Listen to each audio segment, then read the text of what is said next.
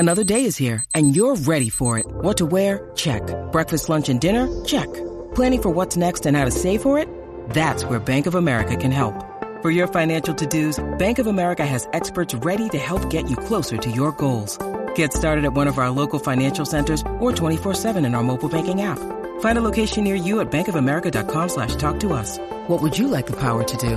Mobile banking requires downloading the app and is only available for select devices. Message and data rates may apply. Bank of America NA, member FDIC.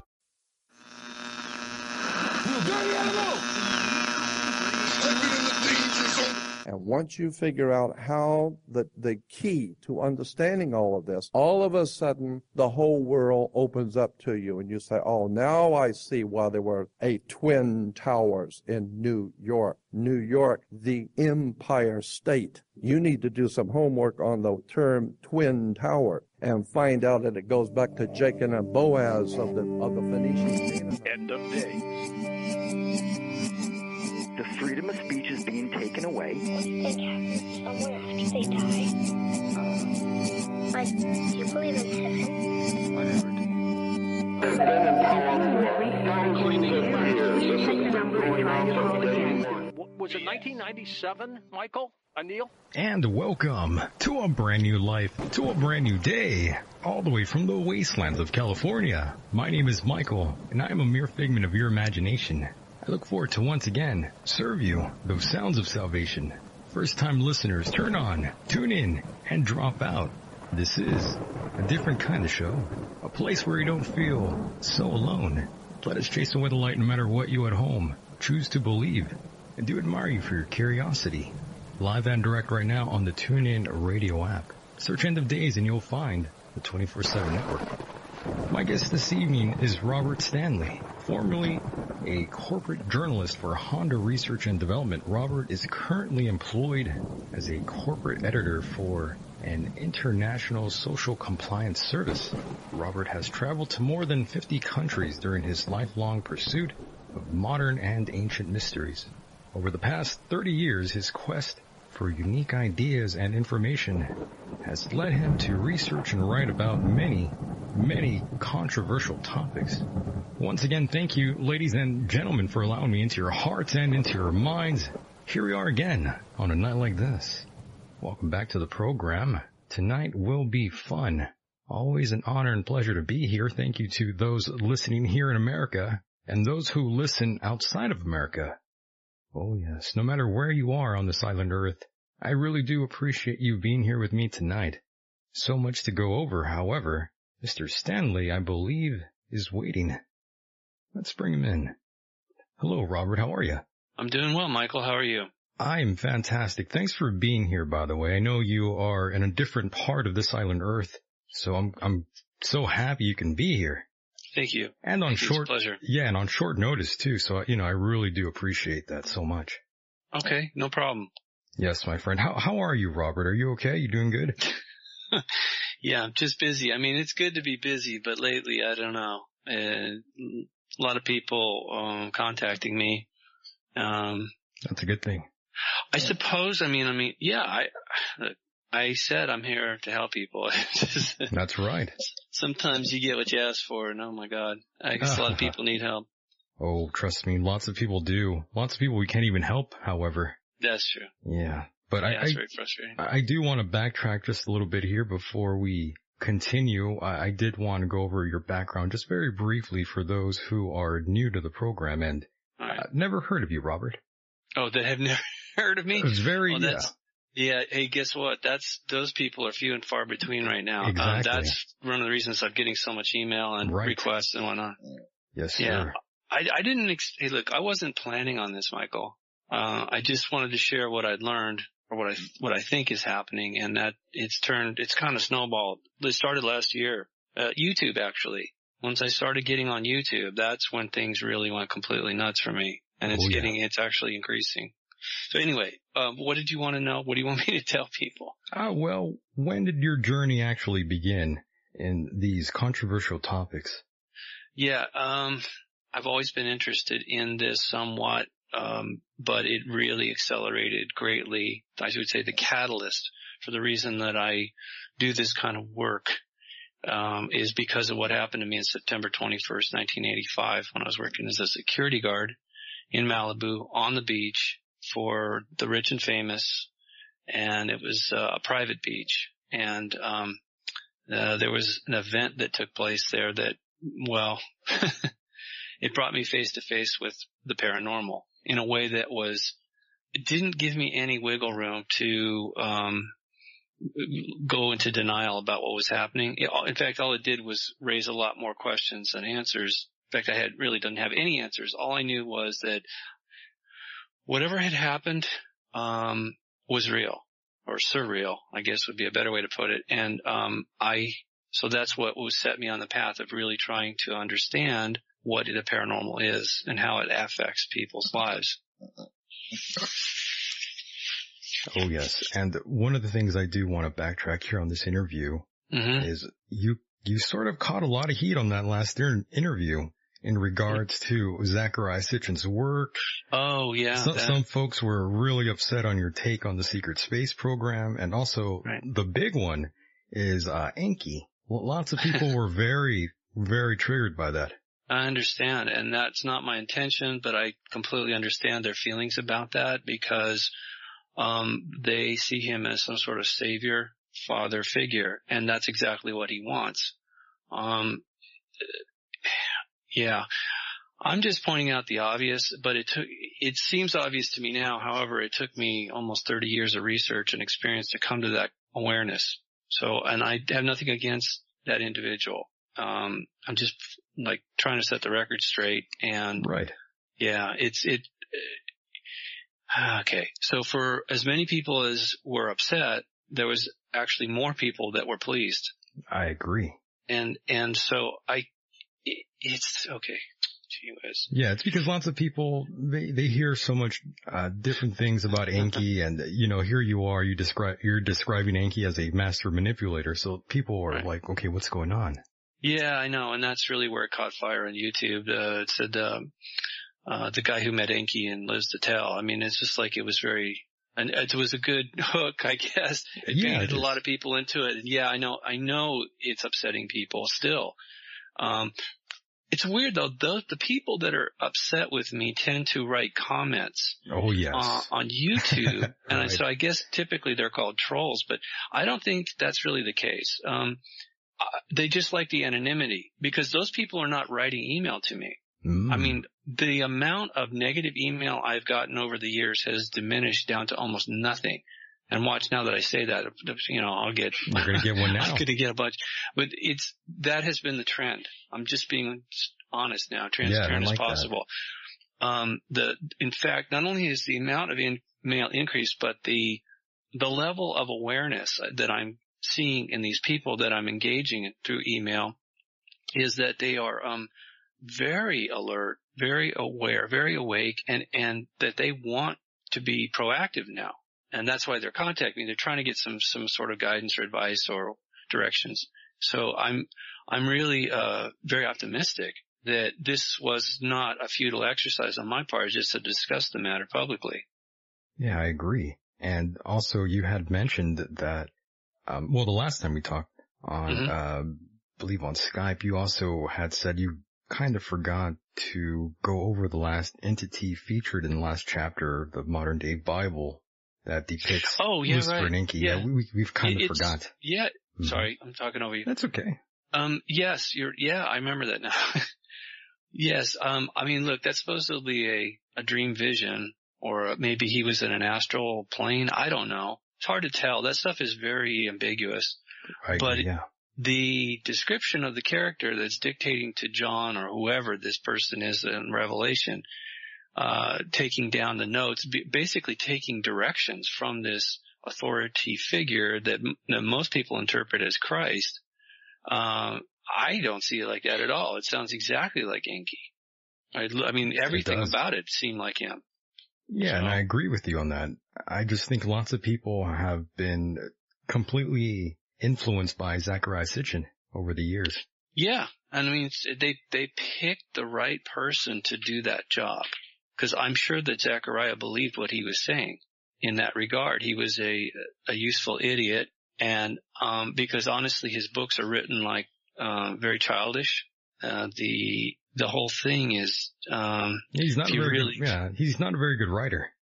Well, I know he had help too, by the way. Oh, yeah. Like, every writer has at least one editor that looks at their work and helps them make changes. I mean, I'm an editor, so I can do it for myself, but in my early years, I definitely relied on various people to edit my work, and eventually I got good enough that I could do it myself. But so there's more than one voice. I mean, like, look, honestly, I'll give you another example. Mark Twain, Samuel Clemens, real name. His work was fantastic, but you know why it was so good is because his wife was editing it. He took all the credit. Yeah, that's kind of typical in the way show business works, isn't it? Yeah. I mean, yeah. I mean, also in that particular era, women were essentially second-class citizens. So, yeah, she just had to take a kind of a silent role. And I'm sure she benefited from it somewhat, but yeah, she was actually, had a huge impact on the final product. Oh, yes. And, one other thing that's been going on, and I'm quite aware that you're most likely aware of this one. The media went crazy not so long ago over that UFO footage that was released. It caught headlines all over the place. Yeah. Sort of a soft disclosure, sorta. Yeah. Sorta. Kinda. It wasn't really disclosure. Yeah, it was really more wasn't. it was an admission that they know about this activity. They didn't give us any more information, really. They just admitted that they're still studying it secretly, like they've been doing all along. Yeah. I mean, ever since, and it didn't start in the 40s. It started in the 30s at Cape Girardeau. I think that's Missouri, when there was a crash landing there. Yeah, Cape Girardeau. Then there was another crash shoot down in Los Angeles, behind Los Angeles, is possibly even off the coast of San Diego or Los Angeles area in 40s. It was early 40s, so-called Battle of LA. That's not the only thing that happened. There was multiple events that happened around that area at various times. So yeah, there was recoveries that this is all in hindsight now, but I mean, I don't know what people are expecting from the government that lies and hides things. They're not, why would they suddenly start telling us the truth and reveal things? Yeah, that's one thing that's bothered me more so than Tom DeLonge being involved in that. Well, look, John Rappaport has done the best reporting on this. I mean, he's really used some critical thinking on the matter, and he's right. The so-called team that Tom put together is a bunch of spooks from the Pentagon. I don't think that was his idea at all. Yeah, those were CIA affiliates. Go ahead. Affiliates. No, they're retired spooks. They're military intelligence people, agents, field agents, analysts, operatives. I mean, come on. Their job is to... They said this, by the way, in their own writing. They admit they even lie to each other. Oh, yeah. Okay, so they lie to us routinely, and they control the narrative. I mean, psychological warfare, social engineering, whatever you want to call it. They chose DeLonge, whoever they are, chose DeLonge to be the front man for this effort, this latest manipulation of the public's perception. They've been controlling things since day one. But one of the reasons they chose DeLonge, and why all the people on his so-called team are retired, there's a couple reasons. DeLonge is not somebody who's considered credible by most people because he's a musician. I mean, if he was a physicist, maybe they would give it more credibility or something like that. But DeLonge was chosen for a reason. He's very willing to go along with whatever he's told. And he's willing to pay the bill. Well, because he thinks there's a huge paycheck at the end of this merchandising thing he's trying to put together. Of course. So there's that motivation. I mean, from what I was told from John Podesta's public relations firm, the one time I spoke to a Mr. Rothschild, Ed Rothschild was there working at that agency. He's no longer there, but yeah, he was basically a handler for Podesta, and he told me that the reason that disclosure wouldn't happen directly is because whoever, let's just say somebody from the FBI, was to get up and hold a press conference and say, yes, we've recovered this and that, and we've known about it for X amount of years. The X-Files are real, basically. Well, then that individual and that agency would be publicly held accountable, and not only that, whatever they said, they would then then be the public would demand that they divulge even more, because there's no way you could explain all this in just sound bites in a press conference. So they would demand to know more, like how long there's just no way that they could. It's a can of worms, right? And yes, it does have the potential to destabilize society on some level if they were to divulge everything. Yeah, I still thought it's a positive step forward that some of this caught some of the attention of the media. But wait, whoa, no, hold on. No, it didn't. It didn't. That was all. No, because everything at the New York Times is sanctioned by the Pentagon, or at least some elements with yes, they are the deep state. Like, the media is supposed to be the fourth estate or the fourth branch of government. It's unelected, but they work hand in glove with the machine, Washington, specifically the Pentagon. When it comes to this issue, that the media has been the method or the means that psychological warfare has been committed against the psyche of the American public. In other words, every time somebody came forward, doesn't matter how credible they are, the media would go into the immediate debunking mode. Oh, right. All right. So they had to have had this green lighted by the Pentagon, that they wanted this to be treated differently. And the reason that this is because there's two factions. This way it was described to me by Command Sergeant Major Robert Dean. He said that years ago, he told me this, that there were two factions that are battling it out. And one group really does want to explain what's going on, call it disclosure or whatever. They'd like people to be aware of it. The other group does not. That part is real. However, what we're getting though is kind of a compromised version. Oh, of course. I'm not disagreeing with you. All I'm saying is that it's good that there was some sort of coverage on it. It's good to see that it's there, but then you look at behind the scenes, and that's when the waters become a little muddy. Yeah, I'm just saying their intent was not good. Not good. I mean, they want to control the narrative. It was like the compromise was, look, we'll let you leak a little bit of this stuff out and admit this is going on, but we're not going to let you go too far. You can't show samples. You can't disclose the rest of what Bigelow is really studying through NIDS.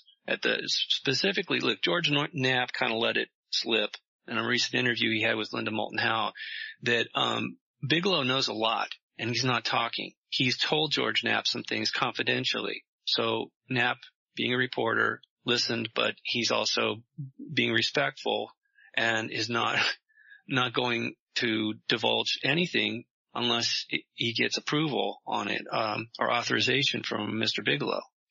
But Bigelow has not just samples. He's got a ton of scientific data on these portals. Because he didn't just buy the Skinwalker Ranch for a period of time and study what was happening there between parallel dimensions or universes. He bought multiple ranches that have this issue. And so I don't think he was doing it because he's bored. I think he is an asset. You don't have to work directly for the CIA. I mean, you don't have to be a card-carrying member of the agency checking in, punching the clock. You can easily become an asset. Anybody can be an asset to them. It's really simple. It's very simple. They use people. Yeah, that's always what's going on behind the scenes. It's always something awful going on. That's usually the case. We see it time and time again. And the media, as you said, it is controlled, definitely. And I say this on the program all the time, how most people out there, good 70 to 85% of people, are completely brainwashed because of the media. Programming, absolutely. Mm-hmm. It's part of the social engineering. It is part of psychological warfare. The example, the most blatant example I can think of is how I ended up being the one to break the story about UFO activity in Washington, D.C. The photographs were real. They're authenticated. That event really happened September 16, 2002, at night, in the middle of the night. At the Capitol, a swarm of UFOs appeared over the Capitol. One of them landed on the roof. It should have never happened, but it did, and it was caught on film, 35 millimeter film. And that individual, Mr. Allen, took the pictures submitted them to the station chief for ABC News in Washington, D.C., because that's where he'd been working for 14 years prior to taking those photos. They refused to do anything with them. That was true for NBC and CBS. The only media outlet that started to show any interest was National Geographic, because the photographs were extraordinary as far as the quality. Oh, naturally, the content's more important, but they're really big on quality photographs. They're known for that. Their photography is top notch. Right. Historically, that's been the case. Well, one of the managing editors there wanted to run the story, and then he was fired shortly after showing an interest in those photographs and that story. How convenient. Because can you imagine? Yeah. Can you imagine if National Geographic published these pictures with the story back in 2002? Oh, I think it would have got a lot of people's attention. A lot more attention than it would now. That's for sure. People are still not paying attention to it because the point is the major media is still refusing to air that report that not just yes, the events of July 16, 2002 were extraordinary. But where I came into it was the reason I wrote my first book, Close Encounters on Capitol Hill. Right. I was just going to ask you that. It's because what I found as I was reporting on that one particular event, I was trying to put it into context, and I found that there was this huge amount of activity that had gone largely unreported. And I'm sure there's a reason for that. I mean, like we've been discussing, because the implications of all that are enormous. And yes, it's unsettling, but you know what? It's reality. So I think to live in denial of that reality is I think it's to our detriment. Okay. But we have incontrovertible proof that UFO activity has been, accelerated, or at least the reporting of it has accelerated in the late 40s all the way up into 2000s. It was the year 2002 when it seemed to take a whole new, almost like, a fire had been reignited. Right. And the activity was even higher than during the 50s. Most people think 1952 is a peak year, and it was, because, and at that time the media actually did have a press conference about the issue at the Pentagon, and, Pentagon actually said quite a bit, and most of it wasn't reported about the events that were happening in DC proper. So they reported it 3 times, during a couple times in July and once in, September. But there was, to my best estimate, there was over 80 UFO events that occurred in Washington, D.C. in 1952. That's a lot. That is a lot. What Daryl Sims, who, if anybody doesn't know Daryl, you just look him up, the UFO hunter, also a former CIA guy, told me that he was told that at that time, and that was actually the year he was born, he said that the military thought that they were being invaded, which is probably accurate. I mean, I wouldn't dismiss that. It's a real possibility. However, the invasion didn't start in 1952, and whatever conflict has been raging in the heavens, and that would include us because we're part of it. I mean, Earth is part of the heavens. Right. That's been going on for a long time, and somehow we are involved in it. And getting a straight answer on that is really difficult, but that's typical warfare. They say the first casualty of war is truth. Yeah, good point. Yeah. I wish it wasn't the case. So anyway, all these years later, I wrote 2 books on the subject. The second book was actually far more in depth. There was over 900, there is, I should say, in, what's it called? Covert Encounters in Washington, D.C. contains information from 1850 to 2011. There's over 900 reports of eyewitness accounts of UFO and or extraterrestrial activity in our nation's capital. You would think that somebody would have paid attention. And again, this is why I contacted Podesta's PR firm, because, he'd gone on the record, by the way, in 2002, same year that these things swarmed the Capitol. He went on the record in October and said, well, the public needs to know, they can handle it. We should just tell them. It didn't happen. So he's one of the guys that would like to get it out. I personally think he's a very creepy guy. Obviously, his brother is he's a pedophile of some kind. You might have a lawsuit here. Sorry? I said we might have a lawsuit here. It's a joke, Robert. Don't worry. Oh, I'm sorry. No, it's a joke. I'm kidding. Yeah, no funny. It's not funny. I mean, Jesus, I wish none of that was going on. But, hey, look, since we're at it, I'm going to tell you something. There was a guy contacted me years ago. who had acquired a manuscript from a retired police officer, and it was called Terminate with Extreme Prejudice. That was the name of the book. It was not a fiction book. It was really disturbing. And what's relevant to this conversation is that he was working in a town in Michigan, which is historically known as a high frequency of UFO sightings or activity around the lakes. And what he admitted in the book was that there were quite a few high-level Masons were basically running everything in that area, and that some of them were involved in satanic practices. And here's what happened. Oh boy. This is what just it broke. It was the straw that broke his back, right, as far as being law enforcement. Children were going missing in the area from prominent families' homes, and of course, naturally, the families were distraught. They sought the help of the police. The police chief at the time issued, or I should say, assigned individuals to investigate. Naturally, one of them was this individual. He went on a stakeout on this island, small island on a river. When I say a river, some rivers, as you might know, are very wide. It's just how it is. Yeah. He went out to the river and he was assigned there and had brought surveillance equipment with him. He witnessed some of the missing. He was told not to engage, no matter what he saw. If he saw anything, he was only to do surveillance. Oh wow! So he claimed that he had equipment that would work, and that he witnessed and allegedly recorded some of the missing children being brought to that island, and a satanic ritual was conducted with drugs, sex, symbols, like pentagrams, etc. Right. Chanting. And these were adults that had brought these kids there, engaged in that behavior. And around dawn, a spacecraft showed up and took the kids. Jeez. Yeah. That's pretty dark. Well, hey, look, if it really happened, maybe now you understand why the Pentagon is not talking about the full implications. I mean, disclosure, yeah.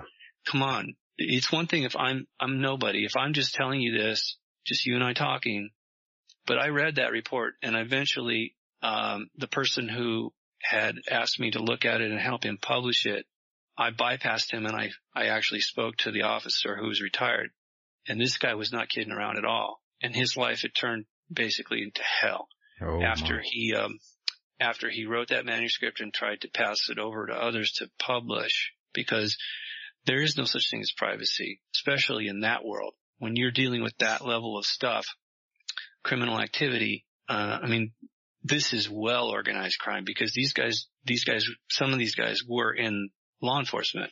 Some of the guys that were perpetrating this were in law enforcement. So here's what happened. When this officer did the surveillance and he waited till everybody was gone, he went back and he took the recording devices, cameras, etc., back to the police station and reported to the chief. The cameras had malfunctioned. The tape recording machines were they just had like white noise. Somehow this had all been erased, or it just wouldn't record for whatever reason. Okay. When he tried to explain this to the chief believed what he was saying and promised he was going to look further into it. And, I don't know, it was shortly after that the police chief, was murdered. Jesus Christ. And now, I'm just taking this gentleman's word for it, but he seemed pretty damn shook up about it. I would be. Yeah. If I was in that position. And look. That's heavy stuff. This is the whole reason why you call it Terminate with Extreme Prejudice, because when you cross the line with these people, it's not like, hey, we want you to stop, please. Once you become a threat to them, they will eliminate you. They will terminate you with extreme prejudice. So when I told you this, what started this was a gentleman I'd never met, but he heard about me, asked me if I would help him publish that book.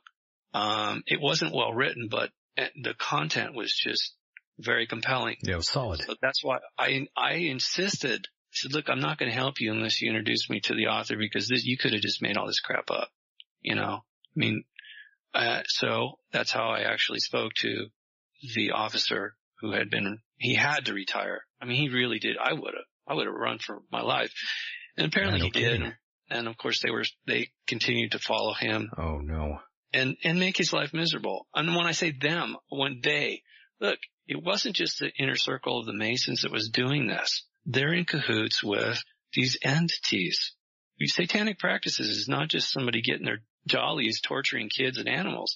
They're doing it as a sacrifice, as an offering to these entities to show their willingness to do whatever it basically serve their agenda. The satanic Luciferian agenda is very real.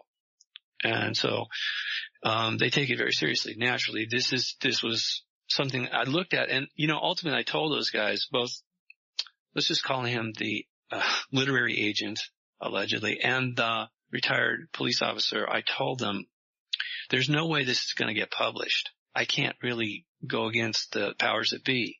I mean, I appreciate what you're trying to do, but I said, they're not going to let it happen. I said, besides, even if you got it out there, most people don't have enough background to realize that this isn't fiction. They're going to think you're making it up. Yeah, they're going to think you're nuts. Oh, well, I mean, look, if they had written it as fiction, I think a lot of people like horror story fiction. It sells pretty well. Yeah, it's still popular. It's popular, but the most popular genre is romance. Yuck. I know, especially, and more recently, it's been paranormal romance, including like vampire sex and all that crazy. Yeah, that's whatever. That's I mean, awful. look, this is just telling you, I don't read that crap. I'm just, as an author, I have to know what's going on. What is the trends in the market? Well, of course, for sure. So that's the only reason I know that. I don't read that stuff. Well, you know a lot about this, Robert. Oh my God. Look, Michael, I'm telling you, I became one of the leading experts in the field. I don't need a freaking medal or whatever, Right. UFO researcher award or something like that. My reward is knowing that I'm actually reaching a certain amount of people. I mean, really connecting. You really are. And I think that's why a lot of people do like and respect you, Robert, that because of the way you are. You're uncorrupted. So far, but the thing is, we'll see how it goes tomorrow, because I have some revelations I'm going to drop on the YouTube audience. And I know it's going to bother a lot of people. I mean, this is a whole nother level of triggering. We're bothering people now. I know, but yes, but I think because it's a visual medium, I've been trying to use some theatrical things in a way that's going to hopefully make people pay more attention. Because, right now, everybody is so distracted Big time, with their devices. It's hard to keep people's attention. And as long as I'm doing it and people are watching to some extent, I'm trying to take advantage of the medium. I'm not playing games with them. I'm just, the thing is, we're conditioned to respond to certain things. I know that. Trigger words, right. Yes. So I'm not doing it just to be sensational, although I know a lot of people are just, it doesn't matter what I do. There's going to be haters that just, freak out. That happens. Yeah. So knowing that, I'm just going to do what I feel is best and tell the rest of, or more of my story and my involvement with, Nordics and artificial intelligence and when I was living in Los Angeles. And, it's like, I don't know if you ever tune into Leak Project, but that seems to be where I have the biggest audience right now. And, for whatever reason, so it's going to give me an opportunity to demonstrate something to people that, it's going to disturb them, but it's necessary. Okay. We all need to get past some things, I think. Sometimes you have to. Yeah. Sometimes you have to do that sort of thing. So, there's a lot of misperceptions. And so I'm going to try and clear the air. We'll see how that goes. I'm sure there'll be blowback, but whatever. Oh, you can't win them all. Well, I know I can't please everybody. I'm not even trying to. Yeah. It's better, it's better to just not throw any caution to the wind. Well, look, I have to I have to factor in and be respectful of my family. I'm not going to do anything that's reckless, but I do have a right to just tell my story and, also share some of my research. As long as I'm not accusing people of things directly, and as long as I'm not trying to incite people, that's one of the big problems when you organize, and historically, when humans try to rally around a cause, they're typically inciting each other to do things, giving each other license to commit acts that are very destructive, ultimately.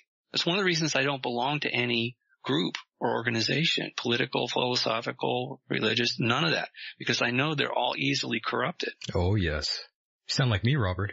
Well, look, there's a lot of people that increasingly are feeling that way. I had to break away at an early age in order when I told you, when that thing happened to me, it was one of my survival techniques was to realize, actually, I think I'd already started breaking away earlier than that, because when I was 13, I began traveling. So from age 13 to 15, I was traveling, and I went to 57 countries in a very short time. And that broke me away from my peer group and even the whole concept of being an American and all that stuff. It kind of broke my paradigm. Well, that's the one they were trying to overlay on me. So, the whole school system and everything, it didn't make sense to me. I couldn't integrate very well after having those experiences traveling around. I mean, granted, it's not a whole lot of the world. It sounds like a lot, but it's really, I think there's like almost 200 countries. Look, even just recently, I moved here to Hong Kong in 2015, and I noticed it has changed me again. Well, of course. How can it not? Yeah, so, in a good way. It's affected me positively. Mm-hmm. But, I feel so, but I know, as I just said, when I was a teenager, I traveled for 2 years intensively. As I grow older, there's a time coming where I will travel again. There's a place in Siberia I'd love to go. But there's other places. I'm just saying, so now I'm at 58 countries. I'm 58 years old, but I know it's coming. I feel it in my bones. It's really obvious. There's a sort of we have free will, but there's a lot going on here. A bit of a calling. Well, okay. So the Germans had a phrase for this, Götterdämmerung. It means the fate of the gods. We've got a lot of German listeners, by the way. Oh, yeah, really? Yeah. Guten Morgen to them. Yeah. Right. Madame and Herren, yes, good morning. You're going to gain even more German listeners after that one. I already have people writing me from all over the world, including Germany, etc. But we are all influenced by the fate of the gods because they are above us in the hierarchical system here in this particular reality. This simulated reality is controlled very much by them. And we're part of these empires that are competing with one another. And so that's what I was trying to say before, is that we're kind of caught up in that. Most people are unaware of it. And yes, if it was officially announced that this was going on between these various forces of good and evil, light and dark, truth and lie, it would probably I'm sure it would freak people out. Right. Not everybody, but most people still, they're under the influence. They really buy the lie. They're brainwashed. Right. And honestly, so were the German people. It doesn't excuse the behavior, but they were desperate. They'd been manipulated into that. Right. And most of them were, quite a bit of the population was on meth. It was commonly used. They thought it was like, drinking a cup of coffee. Yeah, that's normal for them. Right. So but the reason I bring it up is because, meth is when a person uses meth or cocaine, it does something to their chakra system that allows them to be more easily manipulated or possessed by these archontic demonic entities. And this was known to the secret society. So it was like, it wasn't an accident this happened. And ultimately, look at what America has become since mainly the 60s, but it already started. Most all of our the American and British soldiers were on amphetamine. same difference. Any kind of stimulant like that artificially is a way of hacking into the human, what do you call it? What was the word I used? Psycho-spiritual being. Mm-hmm. It's like breaking down your firewall, giving you a backdoor. Right. To the avatar or body. Trojan virus, right. Like that. Yep. And that wasn't the only drug. I mean, heroin was another one that was synthesized out of Germany, and ooh, yeah. Very nasty stuff. I mean, cause opium itself out of the plant it's a little bit, well, I mean, that has been around for thousands of years, and it didn't really mess people up as badly as heroin and then, other opioid type of, I mean, synthesized opiate. It wasn't. Yeah, well, once it's corrupted by man, that's when it gets pretty bad. Like, cocaine, the leaves are actually health beneficial for us. If you chew it, yes, exactly. if you chew it or you make a tea out of it, correct. But once it gets corrupted by man and they start adding all these different chemicals in it, that's when it gets really bad. Yeah, it's the same thing with cannabis. What's happened is they turned it into frankenweed with this, all these things that they're doing in indoors. Then they take it and they're making so-called synthetic versions like flakka. Those people go nuts. They turn into zombies. They're like trying to eat other people and stuff. I mean, it's really sick. In Florida. Yeah. That was nuts, man. It really is. There was some sort of strange epidemic going on out there with that synthetic marijuana. It's awful. Allegedly. Well, I don't know what it really is, but now the thing is this elephant tranquilizer that's come into America from China. I forget what they call it. Yeah, but anyway, just a tiny bit of that. It's like, it'll kill you. Oh, yeah. Definitely would kill you. So, before that it was PCP. That's a horse tranquilizer. Right, and, PCP. You know, mescaline was brought in too by the military. It's just all this stuff, LSD, mescaline, PCP, all that crap was intentionally done. So it's not just one level of programming. They're doing it, like I said, it's a psycho-spiritual hack job that they're doing on pretty much everybody as much as they can. Yeah, all of these things definitely alter your behavior and your perception of everything around you. And all of these sort of things have been used since the dawn of time to control man. And it's really awful. Especially in the Book of the Dead, I always refer to that. That's when you kind of got a glimpse of that.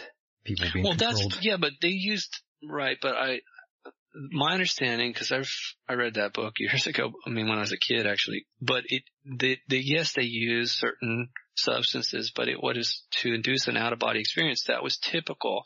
And all that was doing is helping that individual come to a realization or preparation that they were more than a physical body, and at some point they would leave that body behind. So I don't see that I don't think it was like a drug abuse thing. It was more of an initiatory rite. Understood. And I did want to get your opinion really quickly on abduction cases. Some of the classic abduction cases that we hear about so often. What exactly is your opinion on that? We never really had that discussion. Do you think some of these individuals who are more popular than others are, I guess you could say, legit? Or do you think they're adding a little bit of, a little extra on that story? Yeah, I'm sure there's some truth and some lies. The thing about Betty and Barney Hill was the first one that really got notoriety was that, Barney was adamant. He said they look like Nazis. And I think he was right. I do think that some of them were, or are, based on my experience and also the research after the fact, after my experiences. But the thing about abduction is it's kind of a misleading term in that, when a person is abducted by another human, they're not returned unless there was a ransom paid, usually. There's a reason for you when you abduct someone. They're either being sexually abused or held for ransom. But these people are all returned, if you believe their stories are accurate, most all these people are returned fairly intact, and there's no questions asked by anybody. However, we know there are a lot of people that go missing. The numbers are very vague because some of them are found, but generally speaking, there are a huge number of people that go missing around the planet every year. If you want to look it up, check it out. The most intriguing study that's ever been done that's out in the mainstream or the public record is David's, what's his name, the 411 guy. Oh man, it's not David Sarita, is it? David Sarita? No, I'm thinking somebody else. Okay, what was the name of the guy that did the missing 411? Hold on. Oh, I think I know who you're talking about. Okay, I gotta get his name now since I mentioned it, otherwise people won't understand. Yeah, I think he does plenty of interviews about missing people. Yeah, but right? I want to get his name right. Oh God. Author. What's his name? David Paulides. Yeah, there we go. Okay, sorry. I was confusing with somebody else, and I shouldn't do that. It's all right. It happens. So, well, here we're going to go again. This is a retired police officer investigating where these missing people are going, and he's been very cautious not to say who he thinks is perpetrating these abductions. Now that classifies as an abduction. When somebody goes missing, someone goes missing, and they're typically never returned, or an area will be searched just by number of people over a period of time, and then like suddenly the body will just appear in the same place has been searched by multiple people multiple times. The body just boom, there it is, and it's in a way that is completely incomprehensible to standard law enforcement procedure. It doesn't fit. Is what I'm saying. These things are so out of place. The other thing he noted was that they're happening for whatever reason. He's focused on the fact that they happen at a much higher frequency or rate in the national parks. Yeah, David Paulides, I think that's his name. David Paulides, yep. So, or you could just Google missing 411 if anybody's interested. I think pretty much everybody in this audience would know it by now, but just telling you, David came across this fairly recently, and he's been very public about it. And in fact, the most recent book, he actually started to open up a little bit about something, and I'll just relate it to you very briefly. And in that, it was John Maccabee, Bruce Maccabee, the guy who does all that, the optical physicist who's been studying UFOs for years. Yeah, I've interviewed him once. Okay, so he's formerly with the Navy. He lives in Silver Spring, Maryland. He's worked for the government, but he seems like he's trying to help somewhat. His wife was almost abducted when she was bow hunting with some friends, and she was up in a blind, meaning that she was up a tree in a place that would camouflage her from wildlife seeing her or smelling her, and she was stalked by something that we would typically identify from the movie Predator. The invisibility, the cloak. Optical stealth. Right. And, sorry? Oh, I said right, yeah, that cloak, that device, whatever the Predator was using there in the movie. There was something up in the trees with her that was moving around, and it caused an extreme stillness in the air and silence, and she knew that she was in trouble, and she started trying to take pictures with her cell phone, and it caught something that it shouldn't have or couldn't have if you just go by the standard metric of photography. That got her husband it caught all of his attention because first of all, it's his wife. Second of all, photography has been his life. Yeah, I don't think I've ever heard. He's not one of the best, by the way. Mm-hmm. He's not one of the best. He's more old school. Very old school. He's not up to date with the new stuff. But anyway, so David Paulides was willing to at least admit that that's a possibility, that a predator type of entity really could be responsible, because if it has those kind of capabilities of optical stealth or even suppressing all kinds of audio, and it's big, a big, strong entity like that, like what we saw in the movie Predator, yeah, it could actually snatch people, children, adults, without a trace, pretty much. I don't know how it doesn't leave footprints. That's pretty amazing. I've never heard this before. Yeah, well, that was his latest book about hunters that have gone missing. Fortunately, Bruce Maccabee's wife wasn't. Something happened, and it decided not to try and grab her. But she felt like she was going to be grabbed by something. She thought it was a wild animal.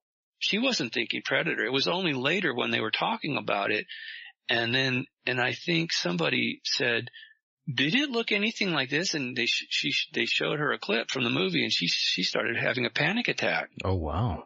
Because it was so similar. Yeah, he never told that story on the air. Oh, no way. No, well, first of all, it didn't happen to him. Second of all, David Paulides is the one that's handling this. Bruce doesn't know anything about that stuff. I mean, he knows it happened, but, look, he's an old guy at this point. He's really old school. Yeah, he was old when I interviewed him. Yeah, so he's having a hard time with certain things.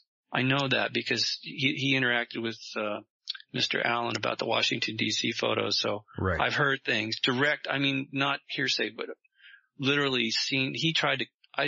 I know he's not happy about some of this stuff. He feels compelled not to ever talk about because again I'm sure he's collecting a pension from the Navy, and although he did work with NICAP out of Washington D.C., which was allegedly a civilian agency. But you had people like Rear Admiral Hillenkotter, who was the first head of the CIA, who was, he was on the team. And then you had Bruce Maccabee, Navy. Then you had Major Donald Kehoe, Marines. So once again, hey, Tom DeLonge, wake up, dude. You're not the first to have a team of retired military people come together and try and share information with the public. And in fact, Major Kehoe was a very eloquent spokesperson with the media. You can see that. You can read it. You can see it. He tried, but the media wouldn't cooperate because they were ordered not to. He had plenty of evidence. It makes that stuff and that stupid stuff that they released recently. I mean, honestly, they've had gun camera footage. Yes. From military aircraft since the 40s and 50s. And I'm not talking about really crappy like cameras. Military, especially Air Force, has always had super high speed cameras. Ridiculous how fast those cameras are. So they'd have to be if you're think about it, if you're in a dogfight or you're doing surveillance, over an area, you better have some damn good cameras. Yeah, that's another thing. That footage was a little odd to me too. It's very nondescript, man. I mean, yeah, okay, it's unidentified. Now what? Yeah. It looks like a Tic Tac. Well, that doesn't tell me anything. It darted away at a high rate of speed. Again, you're not telling me anything that hasn't already been in the public record for decades. I know, right? That's true. The problem is, Michael, most people don't know that because they don't see, like you said, they're programmed not to respond because it doesn't affect their bottom line, which is how am I going to get through the day? How am I going to pay my bills this month? Because I'm one paycheck away from being frickin' homeless. Okay. Don't bother me with that crap. Yeah. That's the mindset. But it's a big mindset for most people. And I'm not disparaging them. Please understand me. I really sympathize with people that are in that situation because that's most Americans now. Of course. Right. The middle class has been decimated. I was fortunate to grow up. I was born in 59. So I grew up during the 60s and 70s and there was still a fairly good middle class. And I lived a middle class existence in America, which compared to most people on the planet is a very high standard of living. It's not perfect, but it was a very high standard of living. I only know that now in retrospect. Well, actually when I started traveling as a teenager, I started to see it. It really opened my eyes painfully. Yeah. Most people on the planet live. It isn't pretty. It isn't pretty at all. Honestly, I think this entire planet's a shithole, to tell you the truth. Oh, it is. Compared to what it could be or was in the past, at least at one point, I do think it was a paradise planet. It certainly has a potential, like any other planet. It has a potential to be something beautiful and peaceful and loving and symbiotic, but this is the direction we've been dragged into for whatever reason. Man is wolf to man is what I've learned. Oh, I don't know. I think that like I said, it didn't have to be like that. And it doesn't, but that's the nature of what we exist in today because people are not consciously awoken, in my opinion. People like backtracking to people being brainwashed. It's just, that's how people are programmed nowadays and forever it seems it's going to be that way. It just seems that way. Here's something you need to understand. About 14,000 years ago, whatever hit this planet and caused what some people call it the Great Flood if you look at it religiously. Other scientific people would say it was the Younger Dryas event. It wiped out over 95% of all humanity. Okay, Let's go with that. Then how do we get the diversity and the numbers we have now of 7 billion and counting? Not to mention all the various races. It couldn't be from one family. It couldn't. So something's not right here. We are not being told. That's the other thing. We are not allowed to know the entire true history of the various groups that have colonized or attempted to colonize this world over the entire history of the planet. But more importantly, this whatever caused the extinction level event, it opened the door for a whole new type of colonization and civilization. Or, I mean, it's not really very civilized, but I'm just saying that the various civilizations that have risen and fallen here have all been very warlike in the recent past. I'm not sure it was always. In fact, I can't believe it was like this the entire time. But who knows? We can't get access to all that stuff. Yeah, most of our human origins seem to be a bit of a mystery still. Well, I mean, it depends who you talk to. Other people say, no, modern academia has figured it all out. It's all in the book, you know. I mean, what are you talking about? We've risen from apes. And it's all evolution, and we're all here alone, and we're just bad actors. Yeah, I don't really buy that. No, I can't buy it either. I mean, and of course in religious writings, not just Christianity, but this whole concept of good and evil seems like foundational. It's everywhere. That is definitely a factor in, again, it's not an excuse, all right? Like I was saying about the Germans being dragged into that direction. A lot of them were desperate, so it wasn't just the drugs. Financially, they've been ruined after World War I. The Versailles Treaty just crippled them. Financially, economically, they were ruined. So that was what made the conditions right for the Nazi Party to come to power. Because nobody would have come with that. It's not like, by the way, they didn't just start off just gassing people. They started off by improving the infrastructure and making sure that people were not suffering as much, you know, reducing the amount of homeless, etc. So they did some good for the country, but the ultimate outcome was horrendous. Right. And before we go on to a different topic, I did want to ask you a little bit about the whole massacre in Las Vegas. I know you've been really into that, but before we'll save that for the end. But you sent me a very interesting PDF, which I was a little surprised about it because it's been a number of years since I've heard it. The Thea Uba prophecy. A lot of people don't even know about this. Right. And I think it might have been a guest or a listener who was telling me about it years ago. Mm-hmm. And it's always been a really interesting story that many people in the UFO circles or inner communities don't ever touch on. Well, there's a lot of contactee stories like that out there. And, again, this is something, you know, the whole field in general is deemed not credible. So, there's no way. And plus, his alleged contacts with these spiritually advanced beings, they didn't want to give him any quote unquote proof. Right. Because I'm sure if they had, his life would have been turned upside down, probably threatened, his family would have suffered. The so-called proof would have been confiscated or destroyed, because that's just the level of control that goes on here. You remember also too, he said that there were things he had promised he wouldn't talk about. Yeah. That was revealed to him. Yeah. And that would be the conflict that's going on here. It has been raging for some time. So we've never been left to our own devices. We've always been watched. There's always been levels of interaction. Some of it is benevolent and some of it is malevolent. And it makes things very complicated to sort through it. So Tia Uba contact, interesting. Yeah.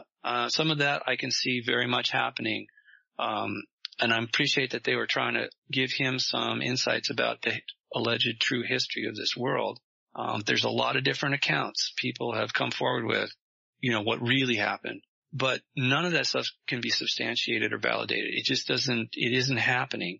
So I shared that book because it was sent to me. I was already aware of it, but it was sent to me again last year. Somebody said, "What's your thoughts?" okay, so now I'm forced to think about it. The only way I can do that is to read it. And it took me a while to get around to reading it. But once I did, I thought, yeah, here's an example of what our planet could be like if we choose to make it so.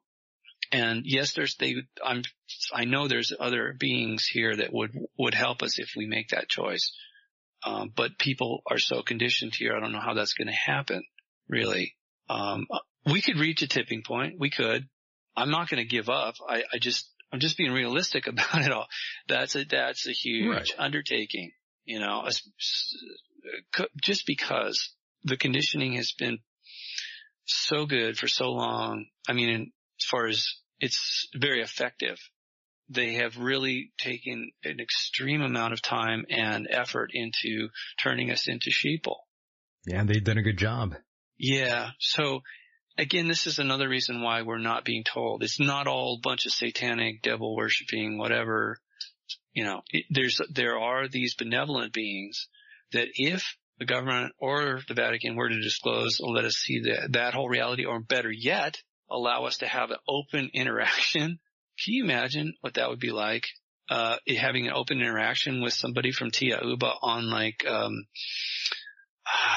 don't know, a webcast.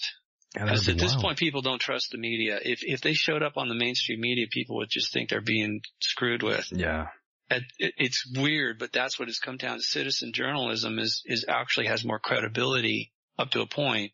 So, but yeah, if we could actually get a benevolent extraterrestrial to grant an interview, that would be a good first step. And then that would hopefully lead to like a peaceful landing where they could demonstrate some things, their benevolence to us and their intent, and ultimately artifacts and other things that would, you know, because you have to vet these things. You can't just take their word for it. Like I said, we've been lied to for so long. It's like I'm expecting that if something like that were to happen, it would probably be under false pretenses to further their agenda to keep us enslaved. Like, oh my God, it's a savior. Let's worship them. Let's do whatever they say. And if they go along with that, and if they're like, yeah, you should do that, you know, we're here to save you. Oh, no, I would be the first person to say bullshit, you know, prove it. Who are you, really? No, I agree. Yeah. And by the way, one other name I forgot to mention is Travis Walton. Oh yeah. Well, how do you feel about him? I had a chance to speak to him, but I let it pass. Yeah, well, I don't know him, but one of the human extraterrestrial Nordics that I've made friends with here told me that he is friends with the people that were on board that ship.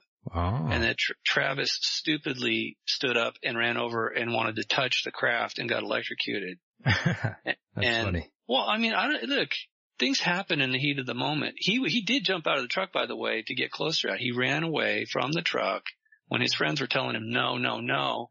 He jumped out, ran over there, got close, and then that for whatever reason, he got too close and was electrocuted, had a heart attack. So naturally, the beings that were on board felt responsible and to some degree, and that's why they took him on board and proceeded to give him medical assistance and ultimately stabilized him in a way. You know, that's another reason he was gone for a while. He was in bad shape. I mean, I guess clinically he was dead. That makes sense. Yeah, I mean, and he's actually talked to I've heard anyway that he's actually admitted this to other people quietly. But, you know, when Hollywood got a hold of it and they made that movie, Fire in the Sky, it just further muddied the waters and, you know, messed with people's minds. So I think he's just pretty quiet about it now, because what are you going to do? Yeah, he was abducted. That's a really weird term. It kind of is, yeah. Because he was returned unharmed, considering what had happened to him. I wouldn't call it abduction. I mean, it's like, if an ambulance comes and takes you to a hospital, is that an abduction? If they let you go, release you in 3 days? Right. I wouldn't call it that. They borrowed him for a little.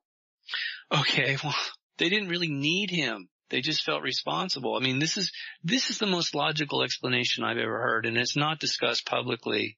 or I should say even in the so-called UFO community. Right. No, I've never heard anybody talk about it that way. Mm-hmm. You know, so yeah, a lot of confusion, a lot of misunderstanding. By the way, Robert, how is the media over there in your side of the island?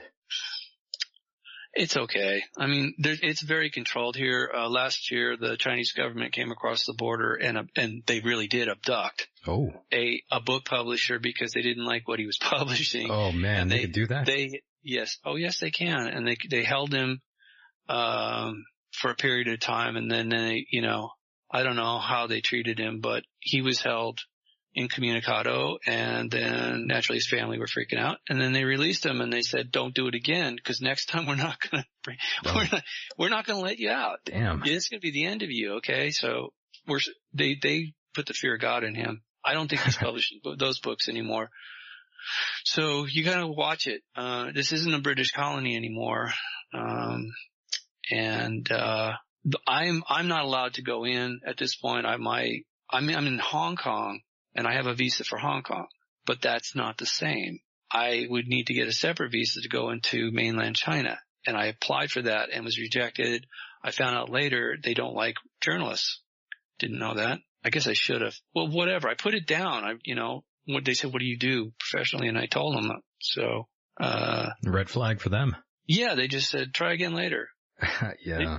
Okay. So if I really want to make an issue out of it, I know how I could do it, but it's not that important to me. And they honestly have nothing to fear from me. In fact, my wife is Chinese. So, and I have a deep respect for their Asian culture. Right.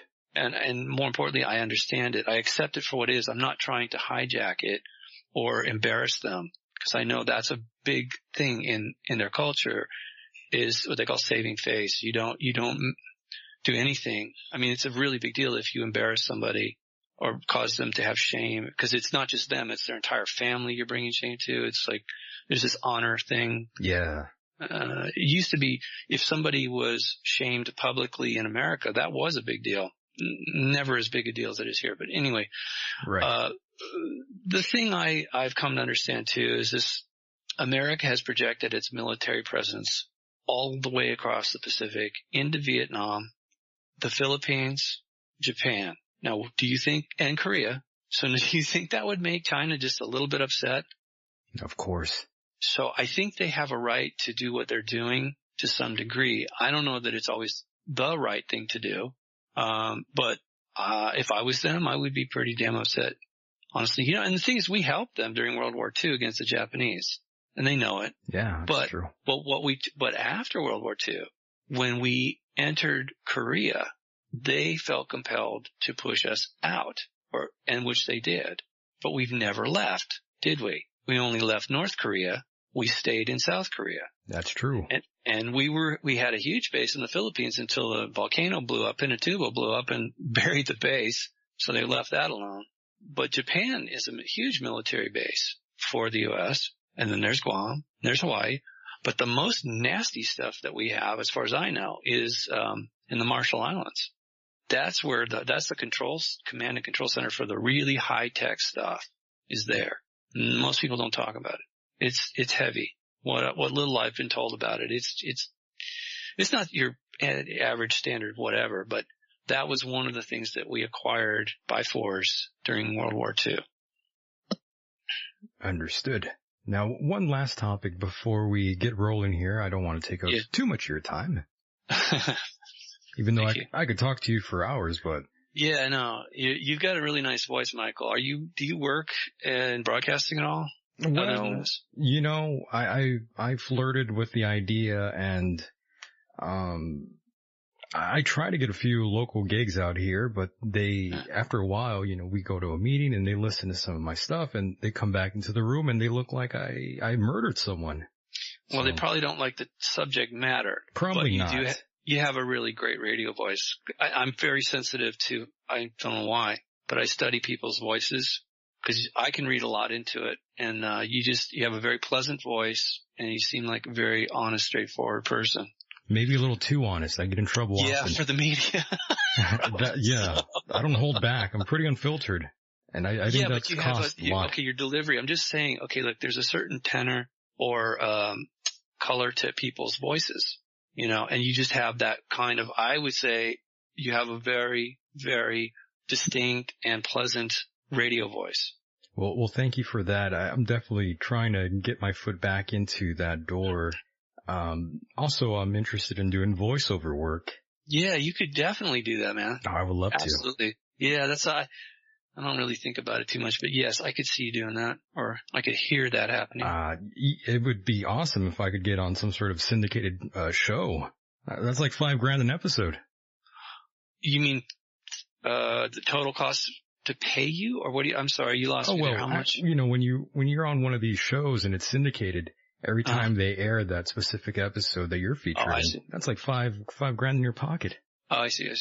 Money that I don't have. So, of course, I would love to do that, but it's very difficult to get into any of these fields nowadays, especially radio. You kind of have to know someone nowadays. It's just, that's just the way the business goes. But, I like doing what I do here. It's fun, but sure. I'd like to get paid a little bit more. But yes, did you study? Thank you, by the way, for that. Did you study journalism? No, I grew up listening to radio and being obsessed with it, so. Okay, me too. All right. So yeah, you do, this is what I'm hearing from you is something very polished, very professional, and your delivery it's not just your voice, it's your manners and your style. It sounds like a professional broadcaster to me. I'm a bit of a throwback. That's true. I'm not that old, but I mean, I've studied all the greats. Let's see. Okay. So in Los Angeles, there was Ray Bream, somebody I liked a lot. I actually used to call in, and George, oh God, it'll come to me when I'm not thinking about it. But yeah, I used to listen to all the talk radio when it first came on. Even before that, I was always fascinated with radio.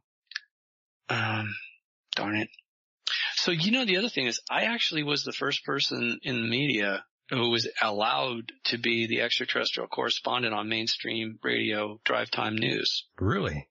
Yeah. I didn't know that. That was, I know most people don't because it was very early drive time, and, it was called America's Morning News. That was killed off and then has been reborn. It's a completely different entity using the same name. I don't know why, but, it was a talk radio network out of Oregon that was running it, but it was stationed in Washington, D.C. And I'll send you the link to the archive that I created of those. Yeah, those clips, because I did it for an entire year. And they interviewed me a couple times about my book. They liked the book so much, and they liked my willingness to interact with them I already knew that they were going to make some fun of it. And I told the producer, it's okay, as long as we get the information out there. I understand, your hands are tied. You can't make this too credible.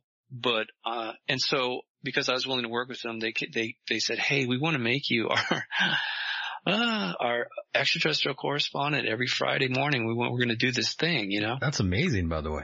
Yeah, it is. And I helped them get ratings. I know they told me, there's like, oh man, you're actually boosting our ratings. That's the only reason they wanted to keep me on there. But, that's not why I was doing it. Yeah, I believe that. I mean, radio is terrible in the morning. Funny. Yeah, it's boring. I know, especially straight news. It's like, oh crap. It's mostly bad news. It's very, yeah, morning drive stinks. That's true. Usually, or they're trying to be very salacious or inflammatory or whatever. And we were just actually laughing. Everybody was me and two other people, usually actually it was always a man and a woman. 90% of the time it was a man and a woman anchor out of Washington. They were affiliated with the Washington Times because John McCaslin, I believe, had worked for the Washington Times or was working as a reporter journalist for the Washington Times, but he was the lead anchor for America's Morning News. Coincidentally, his father was a career FBI agent and had served with, J. Edgar Hoover and stuff. This guy was a no-nonsense guy who worked in D.C. his entire life. John grew up there. Mm-hmm. So when he got a copy of my book, my first book, Close Encounters on Capitol Hill, he freaked out. He's like, what is this? He's like, I grew up here, man. I didn't know this was going on. He absolutely, and then he showed it to his dad and he's like, yeah. He's like, what else is new? Yeah, it's like to him, like, yes, okay, you figured it out. And so, but yeah, they really, really treated me very well. It was good promotion for the book, but ultimately it didn't get the traction I was looking for. I kind of got bored about after a year, and I went off and I started my own radio show I was producing, and it was a nightmare. I used Blog Talk, and it was a freaking nightmare. Blog Talk it sucks. That's awful. That's true. It's horrible. And so then a friend of mine who used to work, we don't know exactly what his role was. Anybody that says, I worked at the State Department, that's usually code for something else. But anyway, he was working for the State Department for a number of years. He started his own radio show / streaming radio station. And he and I he actually was the first person I felt that understood the level of work and the implications of it from law enforcement perspective, because he worked law enforcement for the State Department internationally. Okay, whatever that means. He had that kind of mindset as this is a violation of law. That's how I looked at it. That's how he looked at it. When he read my book, this is a very intelligent guy, very patriotic, and so we had a really interesting rapport. When we got talking, he's like, "Oh, Robert, I can show you how you can do your own thing." So I foolishly thought that would be easy. And I spent most of 2012 doing that. And so anyway, I know how hard it is to produce a show. I think I might have heard one of your shows, actually. Yeah, and the guy, probably. It's out there. I mean, I probably should just put them all on YouTube. You should. Yeah, it's kind of a hassle. I'll do it someday. Yeah, it's a pain in the ass, but I think you'd like it. The individual who does the intro to that show, I called it the Unicus Radio Hour. That is Jerry Wills, and he claims that he was brought here as a toddler by these Nordic extraterrestrial beings interacting with our government covertly back in the 50s. He was brought here. I had published a story. It's out there. In fact, I met him on the set of NBC's show called The Other Side at NBC Studios in Burbank. Yeah, The Other Side. I remember that. Yeah, so we were on that show. I mean, my wife and I were on that show a couple times, and that's how I met Jerry. And we're still friends. But bottom line is, he's the voice announcing giving the intro. And I see. So we had some fun. I've had fun doing this, but there's always a little bit more going on behind the scenes if you know how to read into it. Oh, yes. There always is. But it seems like you had a great time doing it. Yeah, I mean, when everything functioned properly, it was a bit maddening, but yeah, ultimately, I just felt like that, I'd done enough in that field, and that I needed to focus on something else. And because my son was still going to school at the time, he really needed me. He was in high school, and those are some tough years. So I kind of stopped doing that. But where's your son now, Robert, if you don't mind me asking? He's graduated. He lives with us, and okay. He's producing. Yeah, he produces electronics dance music is what he's working on right now. That's really popular. I know. It's not my style, but he's really good at it. It's not mine either. It sounds like two fax machines doing something naughty. You know what I mean? Yes, there's a lot. It's very... Yeah, I'm not with it. It's not my style.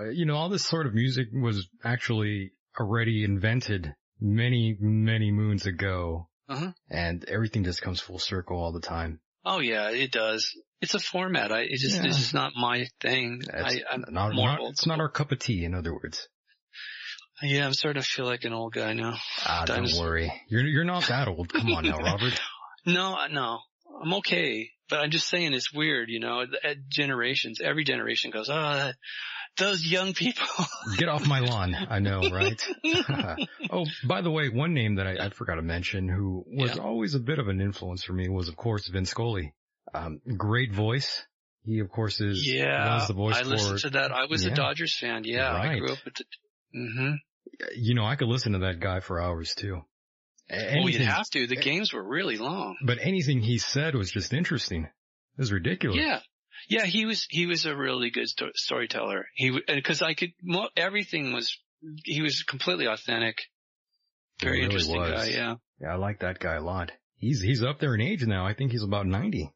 Is he still around, really? I think so. I think he's still alive. I didn't add him to my celebrity death pool, so I think he's still alive. Oh, George Putnam. That's the guy I'm trying to think of. He was a legend in Los Angeles for many years. Yes, he was, right. Daytime, and he actually was taking calls. Spoke to him a couple of times. Ray Bream was much more interesting. He's a far more intellectual guy, not as political. He did something called the Word of the Day, because he had a pretty advanced vocabulary compared to most people, because he liked to read a lot. So if you figure out the word of the day. So I called in one day and I told him, I said, I've invented a new word. You must like that. It's spoken fluently in Washington, D.C. It's called excremento. And at first there was this silence, like, what? Did you just curse on the air? He's like trying to think, should I bleep it? He's going to hit the dump button on you there. So I snuck that in on him. But that's pretty good. It was really fun. Good. Yeah. He's another guy that lived in Malibu. Yeah. But and that's what I'm working on. Sorry if I interrupt, but I'm actually still doing this expose. It's really hard to write about. I kind of know how I ended up doing this, but sort of like what I did for Washington D.C., much like what I did for Washington, the hidden history of Washington D.C. That's what I'm working on for Malibu, and it's just too much. Is honestly the level of information I'm trying to I am having to sift through it, and there's a lot. Yeah. It's look, what I said about the Skinwalker Ranch, everybody who's interested in this stuff knows Skinwalker Ranch is not someplace you'd want to hang out. Right. I mean, you certainly want to live there, let alone just even hang out for one night and encounter any of those creepy things that comes out of the portal there. Unfortunately, Malibu is the same way. I mean, there's a lot of portals like that around the world. It shouldn't come as a surprise, but most people, that's the last thing they think of. Because of the way the media portrays it, Hollywood, it's like it is an extension of Hollywood. I should say historically that's what it became over time. However, I really feel like those entities attracted people to Hollywood and then ultimately to Malibu to serve a purpose, which is to just mess with our minds.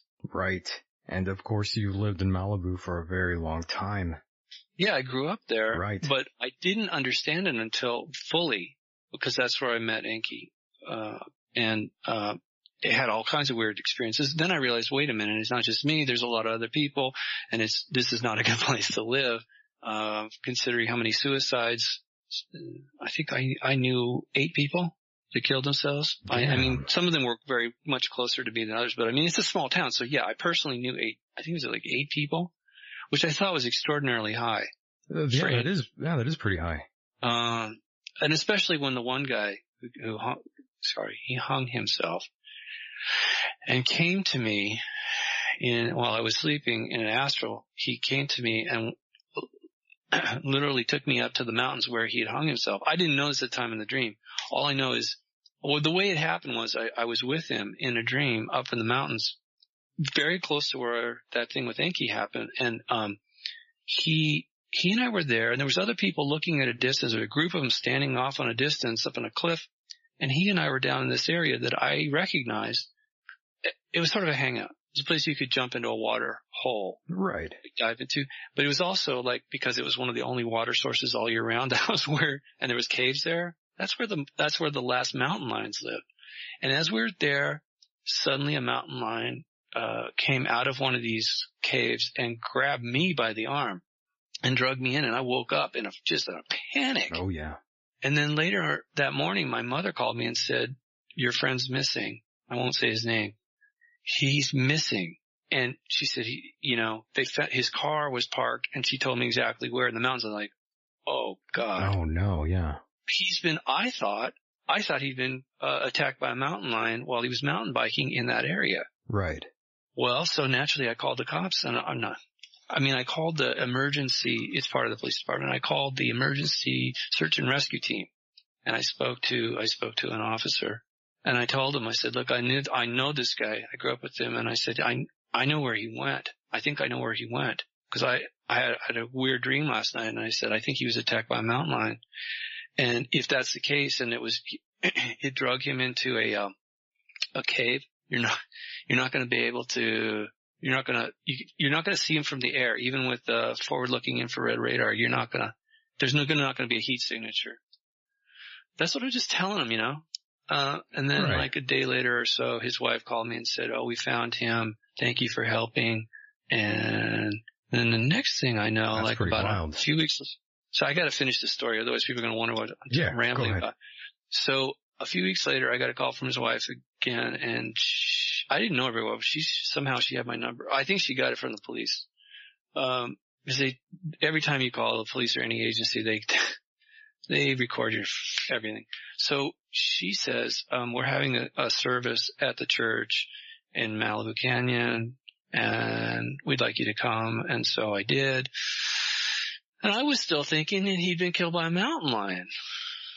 And when I walked in there, it was just really, weird, because I'm seeing people I haven't seen in years. Some of my neighbors, my peer group. Like I said, I'm not really close with the people I grew up with, because I just went off on a tangent. Right. So I got up there and I spoke about him a bit and addressed the family there. And because they just said, anybody who wants to say something, go for it. And I was still not understanding what had happened. And then afterwards, one of my neighbors came out to me and we were talking, and he goes, and I said, yeah, it's too bad, a mountain lion. And he goes, what are you talking about, Robert? He hung himself. I'm like, oh my goodness. Yeah. And I swear to God, I thought I was going to pass out. I felt like something so oppressive come over me. And then, oh no, okay. I know why he told me. Because just prior to that, what had happened, the police officer came up to me and he says, hey, I'm so-and-so. I spoke to you on the phone about your friend, and I'm really sorry. We did everything we could to try and get to him. And I said, no, that's okay. I appreciate it. I totally understand. And then I said something about the mountain lions, and he looked at me really weird. And that's when one of my neighbors came over, and he started talking, and I go, hey, well, I said something, and they both were looking at me really weird. So I said to the officer, I said, so what happened? He goes, I'm sorry. I can't tell you. I'm not permitted to. Legally, they're not. They can't do that. Right. But he was looking really concerned, and I'm like, okay, now I'm really thinking, what the hell's going on here? So I turned to my friend and I said, what the F is going on, man? Tell me what happened. He goes, you don't know? And I said, yeah, I thought he was about a mountain lion. He's like, no, man, he hung himself. I'm like, holy God, what? It's because there you go again. And then so at the time, I really was thinking, I didn't know about the Archon agenda. That's gruesome way to go. Well, yeah, because of the impact it had on his family and friends, man. We were all devastated. Yeah. Which is what they want, naturally. So, but I could feel there was a presence there. Part of it I could feel was my friend, because like I said, now this was getting really personal. This guy came to me, his spirit came to me and was trying to tell me something. He needed help. Okay, I sounds like it, man. Tell you any more of this. But okay, I gotta finish this. Yeah, go ahead. Everybody left, and I'm standing there looking up at this big projected picture of my friend's face, and he's smiling and he's looking all happy, just like I always remember. He had a unique personality. Right. And I was just having this feeling like, part of him was, obviously you don't do that unless you're really distressed. And, I think unresolved, and like ghosting the place, and, cause he hadn't been buried yet. And so anyway, I remember getting so angry. I didn't pass out. I'm looking at my friend, and I promised him, I said, whatever. At this point, like I said, I was already starting, I'd been doing quite a bit of research, but I didn't fully understand what was happening. I knew that he was pushed into that. That's what my gut feeling was telling me. He was probably possessed or being pushed, influenced. Right. On a paranormal level. That's what I'm feeling. And I couldn't walk out of there. I was just like riveted to the floor, and I just got so angry. I was like, whoever the F you guys are, this is not, if it's the last thing I do, you're not going to get away with this. I'll do whatever I can. I'm going to do everything in my power to stop you from doing this to these people. My friend didn't deserve this at all. And that was, I'm thinking this, I wasn't saying it because who would I talk to? The church, thank God the church was empty. At the moment, everybody was outside at this, whatever they do, that little reception thing. Mm-hmm. So I compose myself. I walk outside and there's his sister. And, sorry. No, I'm having all a right. really hard time saying this. Yeah, I know, Robert. It's okay. It's a very... Because I see her in my mind when I'm talking to you, and like I'm seeing her, it's happening. So she's looking at me, and so naturally I walk over, and I was gonna say hello, and she just lunged at me, and with a bear hug. And I mean, we were never really close. It wasn't that kind of affection. It was more like, man, it was really out of character. Because she was a few years older, and we were not in the same group. I was friends with her brother, not her. Yes. But I knew her. So, I mean, naturally I'd say hello.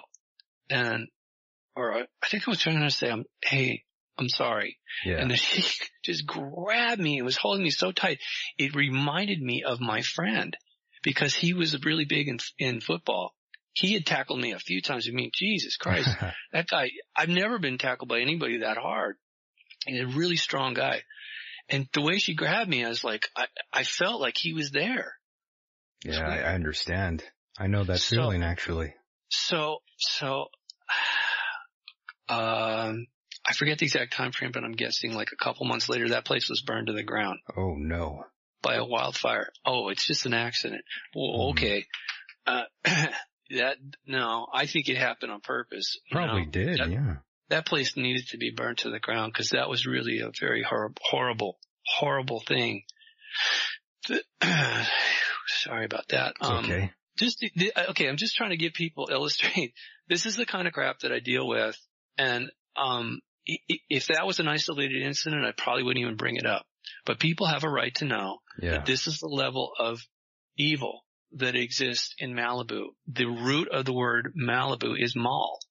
In the Romance languages, it literally means bad or evil. So what are the odds? What are the odds? I think it's, impossible. This is not a coincidence. This is an absolute manifestation of, in other words, it fits. It absolutely fits. And the local native people knew about these entities. They were well aware of them, and they would, somehow they protected themselves, or they avoided certain areas, especially at night. They would avoid these areas because they knew that these entities would come up with what they called the lower world. We call it the underworld in the Western culture. And so, yeah, anyway, sorry I got off on that tangent. No, it's okay. It's good that you relate that story. I think it needed to be heard. Yeah, I wish it didn't happen. Well, you had to get it out, Robert. It's okay. And that was years after, saving that boy's life. So 85 September, this was, I'm thinking 2000 something when my buddy did that. Mm-hmm. And, see, by that time I already knew. I knew I didn't have all the answers, but man, if I thought I was going to walk away from it and just, hey, it's not my problem kind of thing. Yeah. It got really personal. It's very ugly. I can't, it's hard for me. You don't understand the level of pissed off I was at that point. It was beyond description. The feeling I was getting was just overwhelming. And it was like, I've never been so determined to do anything in my life because of that. I felt that was one of the most just horrific injustices that I personally was involved in. And, yeah. You're a good guy, Robert, by the way. Well, I try. I'm not perfect. I've made some really stupid mistakes. We all have. But, yeah.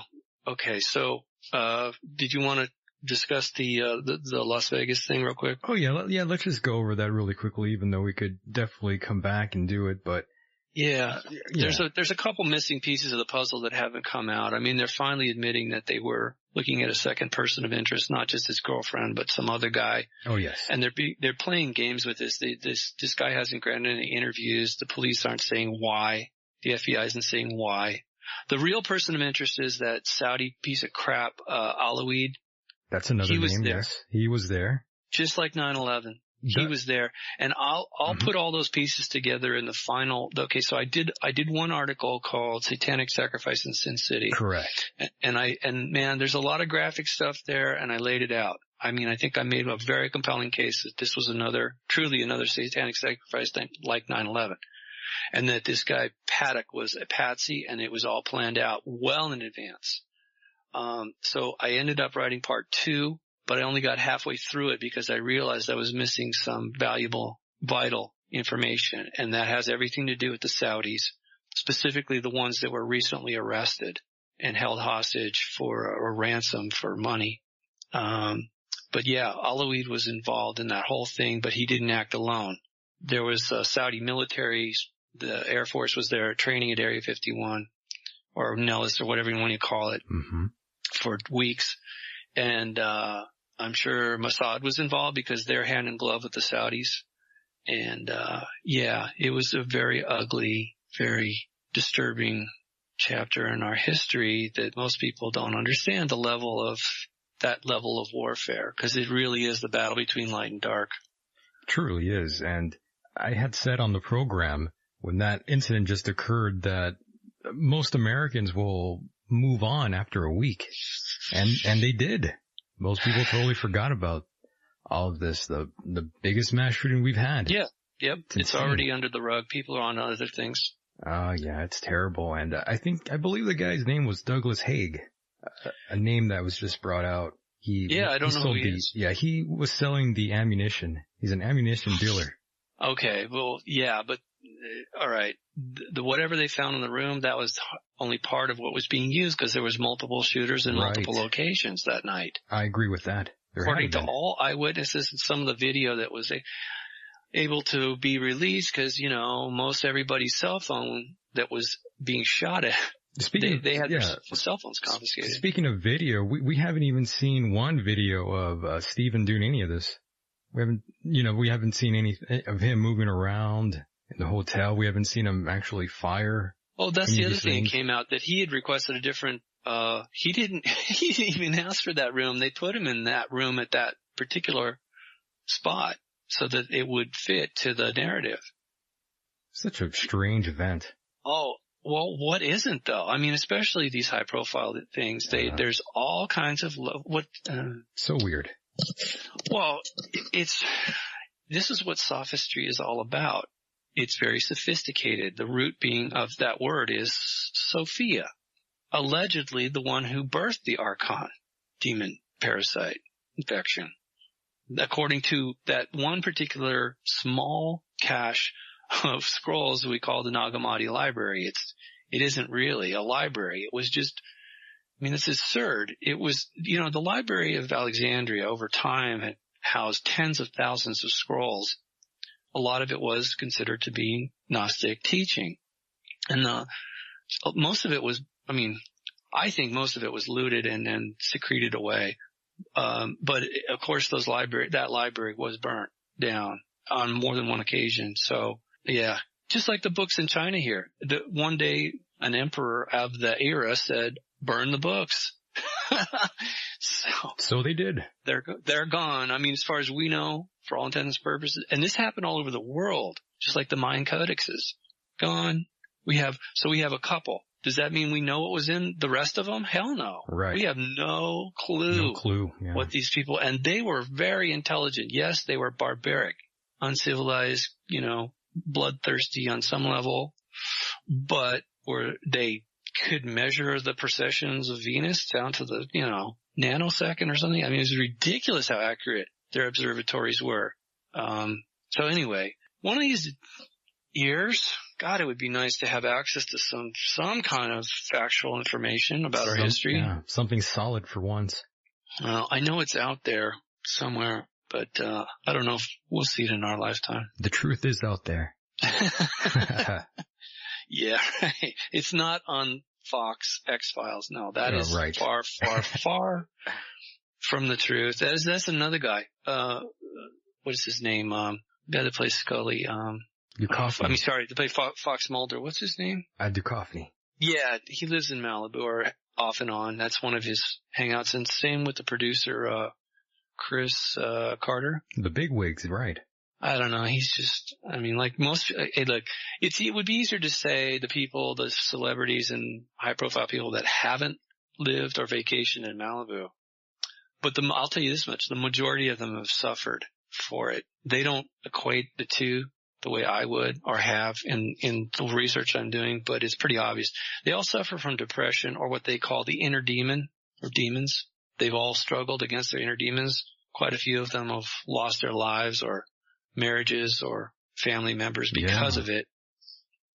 That's what drives them to drug overdoses, yeah. Carol O'Connor's son.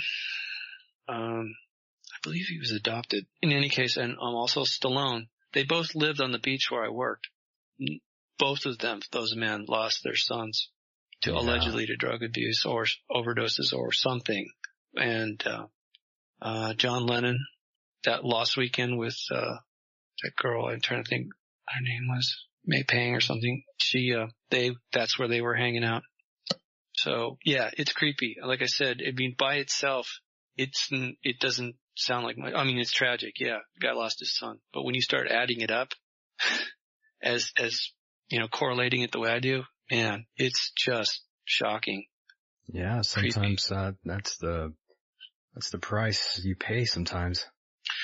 Look, everybody knows Hollywood's just got issues with fidelity and drugs and so many. Right. But like I said, the fact that all of them hang out in Malibu, and even the politicians like the Kennedys were hanging out there with Marilyn Monroe. That's true. And for all of them to have suffered in that manner violently. The other one was Sharon Tate. Right. She was the impetus allegedly for the Malibu Barbie, but she was also in a movie called Don't Make Waves, and that was where she played a character named Malibu, a bimbo named Malibu. Yes. And she was obviously involved in a lot of dark occult stuff. So, like I said, I'm just giving you a very, very brief, just like an appetizer of what I've found out.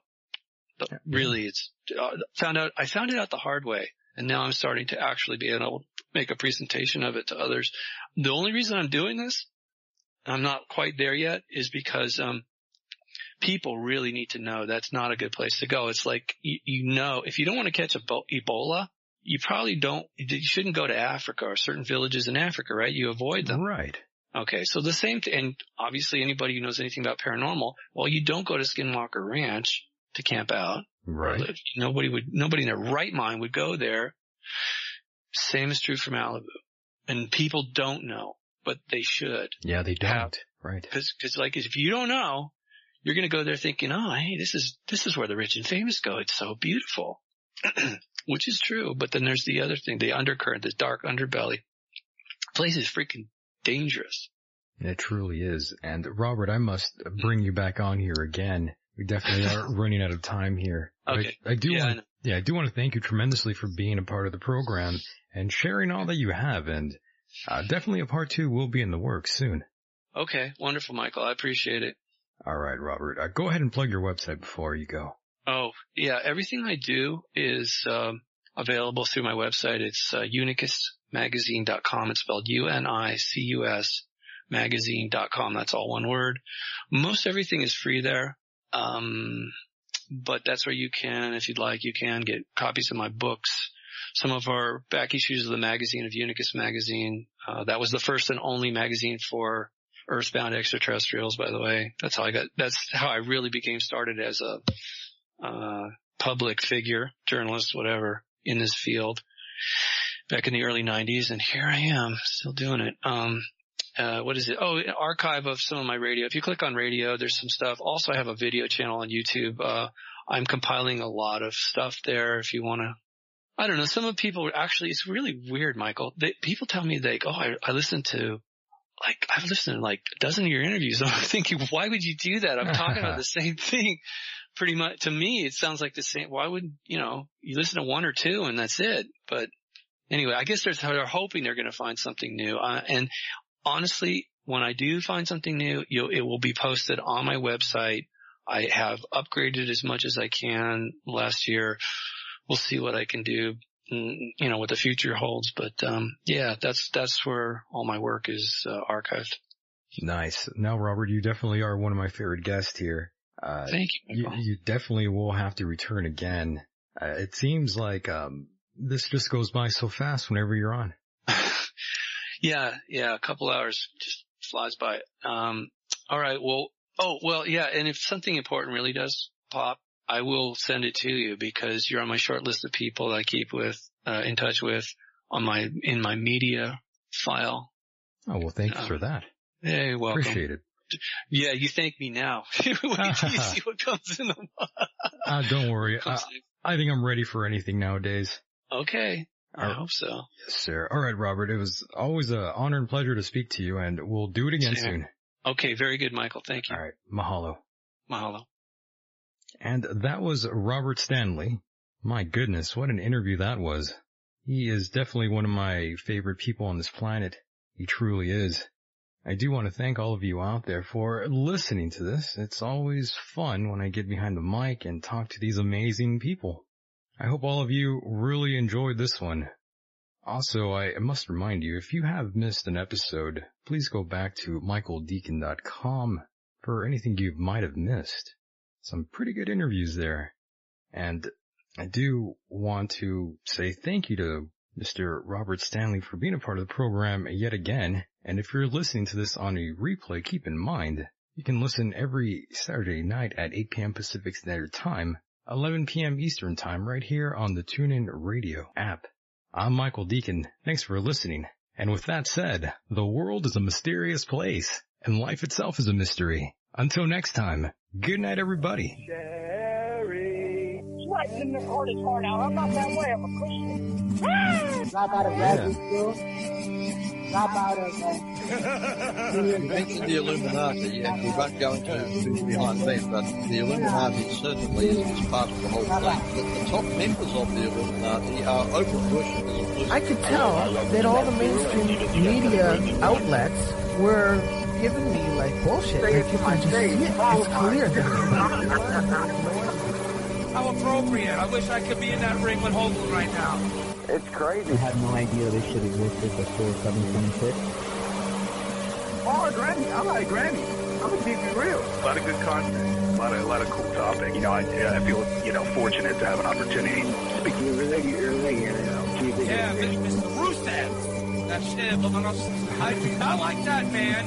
It's the simplest shit. You go in there, you see the bartender, you say, hey, you can time about midnight. That's what I want. Just for what it's worth, I want to put in my 2 cents to tell you that who have the most incredibly well-rounded shows. Introducing the greatest tag team on the radio. Guess what, motherfucker? Successfully erased. Gonna change the plans. We got a harvest today. I'm gonna need all hands on deck, boys. Today? Yeah, like right now. I can't see it, man. I got a 2-hour corporate gig booked in the T-box. Plus, phones got to get fixed. I got cards that need to be programmed. Shit's too tight. It's impossible. It's impossible. Impossible? I'll give you a half-pound of weed. Done. Rock pile. Let's roll. Mr. Green, hold shit down here, man. Hold it down. What happened to impossible? Shit, a half a pound of weed to move mountains. You know what it is? All right, see you down at the rink, man.